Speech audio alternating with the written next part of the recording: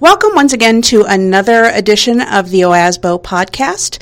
Joining me today is Associate Executive Director Barbara Shaner. We're going to talk a little bit today not only about the budget, where we are eyeball deep in what's going on there, but in addition we're going to talk about the ESSA collaborative. We're going to cover the CAUV bill that was introduced, and also some new things happening at SERS that our members will want to be aware of. So, without further ado, Barbara, welcome. Thanks, Chris. It's good to be here. All right. I know you've been working with a collaborative of organizations on ESSA. What's the latest news regarding the state's proposed education plan in response to ESSA, and what has the collaborative been up to? Well, Chris, you may recall that the last time we talked, there was a new plan that had been drafted by the Department of Education to comply with the ESSA bill that had passed in the legislature and Congress a year and a half ago. Ohio is required to submit a new plan for education and what our education system will look like. The department had put out their draft for comment, and hopefully our members have been commenting on the web version of the public comment area for the plan. But members may have seen a lot of pushback out in the field from the plan that was proposed, because you may have actually even attended one of the regional forums that the Department of Education held around the state to get feedback from the public. Those were very well attended, and there was a lot of discussion. 2 or 3 areas came up as priorities, one being reducing the level or the amount of testing that our students have.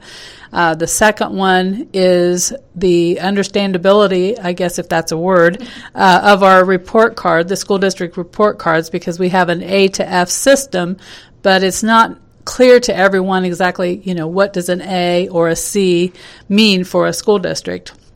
That's the second issue. The third issue has to do with teacher evaluations and the way that we are currently evaluating the success of teachers. And most folks at these meetings, the feedback meetings, were concerned about the way we do it today, and they wanted to see a change. So the expectation was, when the draft plan came out for public view, that it would contain some changes that were related to all of these things, among other items that were brought up in the meetings. However, the plan that ODE has presented really is very basic and has very much the same system that we are in today. They don't recommend a lot of changes. They don't particularly make changes related to testing or the teacher evaluations or the report card. So there is been a lot of pushback from the field.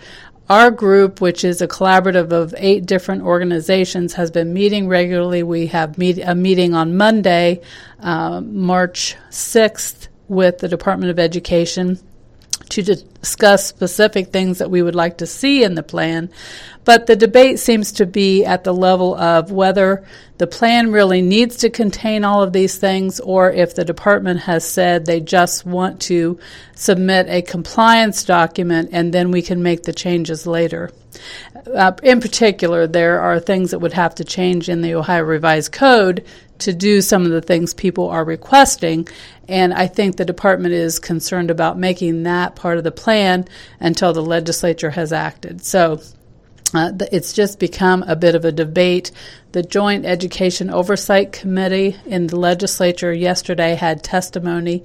There were superintendents and a teacher that came in and said, we think this plan has really missed an opportunity, and we would like to see, let's postpone our submission to the feds until we have it right. So that's kind of where things stand. Our groups, again, are working together to try to give input to the department, and we will keep members informed as we go. Great. Thank you for that update. We'll look forward to more information on that after your March 6th meeting. Moving on, it looks like the sponsor of the legislation to lower the current agricultural use values has introduced the legislation again in the new General Assembly. Can you give us a status or an update on that bill? Yes, it's Senate Bill 36. It's a proposal to reduce current agricultural use values, and that is something that we've opposed in the past and will continue to oppose. Members, we may all have sympathy for some of the increases in property taxes that farmers are facing or have faced over the past few years. However, we do know that there are problems with just making an adjustment to the formula for CAUV to lower the values, because this will result in a shift in tax burden at the local level to other residential taxpayers. The other thing that it can mean is actually less money for those school districts that have ag values within their property values, and that's a concern. The other side issue that we've encountered is that with the current state share index calculation of the formula, districts that have no ag value at all would actually appear wealthier as a result of the reduction of agriculture value, which means that they would get less state aid. So we have a concern all the way around about making this change. We will be testifying with OSBA and BASA next Wednesday, the 8th, in the Senate Ways and Means Committee in opposition to the bill. And we will be sharing with them that we think that if they're going to make a change, that they need to have a total review of the CAUV formula and not just propose or not just make a change to the formula for one area that would actually result in reductions that comes actually from the industry itself.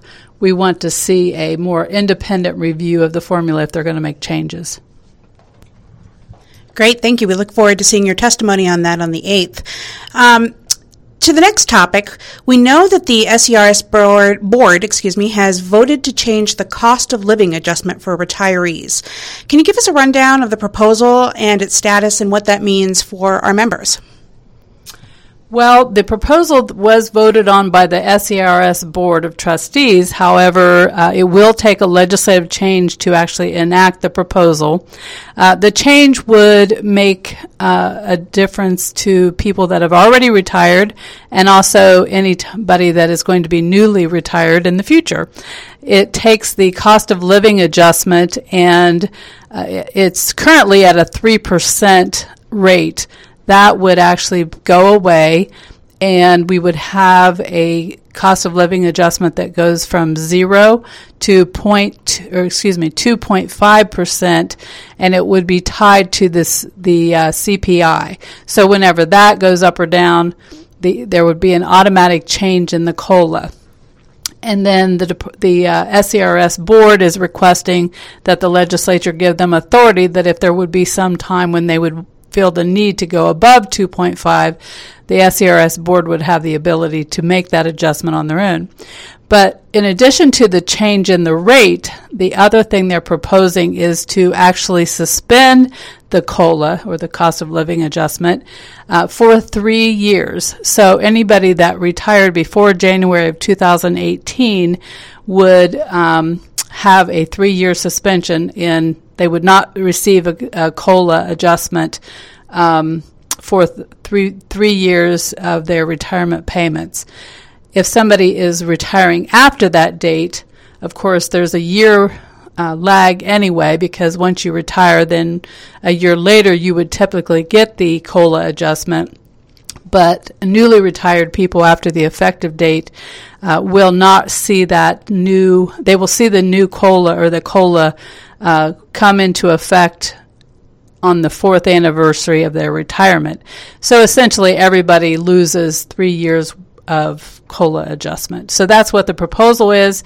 We've had members talking with SERS about this, and again, we have a meeting scheduled coming up on March 13th where we're taking a group of folks to go in and talk with SERS, asking some more questions about the need to go to this proposal and what it really does mean for the system and why they believe it's necessary.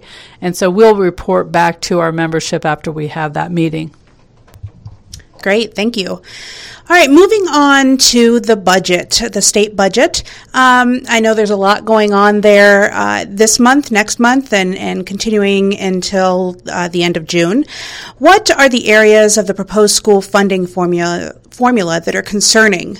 I understand you're going to be testifying here soon. So can you tell us what areas concern you and what you and the other groups will be testifying on? Well, Chris, it is a tough budget this time around because what is happening at the state level is that the state revenues are coming in slower than people had hoped.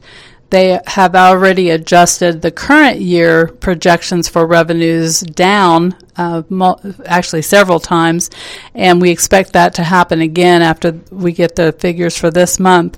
But for the coming biennium, there is expected to be some growth in revenues, but not at a very fast rate, which means that for the budget itself, unless they do something to raise additional revenue, we're in a very tight budget. And knowing the legislature and the governor as we do, we don't expect them to propose something or to enact something that raises a lot of additional revenue. So, the proposal that we see that the governor has made for the school funding formula has 2 or 3 things that we are concerned about. One is they are proposing to reduce funding for districts that are on a guarantee if they have a reduction in pupil enrollment. And they've taken a 5-year period, and if you have lost more than 5% in enrollment over that 5 years, you're going to lose incrementally 1 percentage point for each additional percentage over 5 that you have lost. And so that's going to affect districts. The other thing that is affecting them from a guarantee perspective is that we are seeing the proposal have only flatline funding for per pupil aid and for all of the categoricals. So the per pupil amount was $6,000 in FY17, which is the current school year. It would remain such for the next 2 years. So there would be no inflationary increase in the per pupil amount or the other components of the formula. Well, this means that districts are going to probably be on a guarantee because they're not going to see any natural growth in state aid. And so this puts more people or more districts in jeopardy for having that reduction if they've seen enrollment loss. So those are a couple issues. The other one that is concerning is the transportation formula. There's a significant amount of money taken out of the line item for transportation because of the changes they're making to the formula. And I think over half the districts in the state would lose transportation funds. So we've got some concerns about just the fact that not only are we not seeing very high increases in the funding formula, we're seeing people actually have less money. Compounding the problem is the fact that we have several districts that are still seeing a phase out of the tangible personal property tax replacement payments. And so when you look at the net effect of that, we have even more districts that are going to have less money to work with going forward. So all of these things will be covered in our testimony, and I think we did send something out to the membership related to the net effect of the proposal that was created by Dr. Howard Fleeter for the Ohio Education Policy Institute. So hopefully people have a lot of good information about what's happening. So the next step is for us to be sharing all of that with the legislature, and we hope our members are doing the same thing. Chris, the final thing about the budget that's being proposed really is not new in this proposal or in the governor's budget, but it is the changes that we're seeing in the state share index because of changes in valuation that have occurred across the state. It's causing a shift in wealth from one district to another as far as how they appear based on that calculation. And we do that calculation, or we have been doing that calculation every 2 years And of course, in a budget year is when that happens. And so if your district has had a major change, it's going to really affect how you look in the formula. And so with the combination of things, with the flatlining of the components of the formula, the reduction in transportation funding, a change in the SSI, and then, of course, the reduction for those districts that are on the guarantee, there are lots of things that people, I think, need to be talking about. Great, thank you. Given the concerns about the formula that you've listed, what are your thoughts about the proposed reductions in funding for districts on the guarantee? Well, we do not support a reduction for any district over what they had in previous years. The argument that the administration is making is that they should not be paying for students that are no longer in a district. And so when there is a loss of enrollment, the justification for reducing funding is that you don't have those students to educate any longer. But our position is that if they did not have enough money to begin with to fund their students, then it's really a hard thing to say that they really have too much money to spend. And the things that we've already talked about today, the fact that we're sticking with a $6,000 per pupil amount would then, I guess, make the case itself that doing that has put more districts on the guarantee, and then that can lead to the fact that, maybe they didn't have enough money for their students that are left. So it's a hard thing to justify, we think, until you can really say that we're adequately funding those students. There has been for many, many years, there has been no attempt to calculate what it actually costs to educate a basic student or an average student.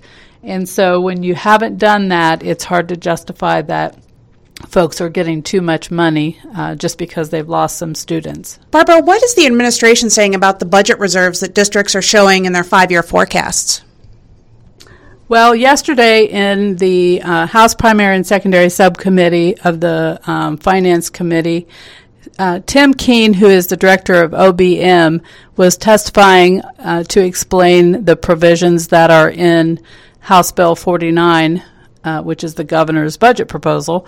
And he made the case that districts can afford to withstand the cuts that they're proposing, or the reductions in funding, because they find many districts have what they are considering to be high fund balance reserves left at the end of the year, and even looking out in later years at the 5-year forecast.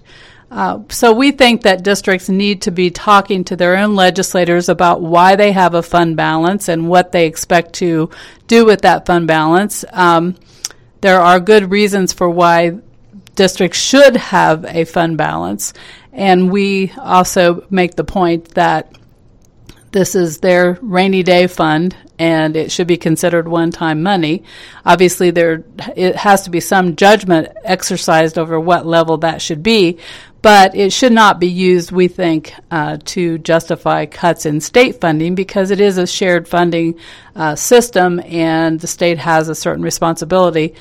If the state chooses to take funds away from a district and they have to use their reserves to make that up, that really does not sustain itself going forward. So the operations that they're trying to take care of in a given school year cannot be funded by those reserve funds in the second year or third year going out. So that's kind of our position on that, and we urge people to be justifying what they're doing with those funds.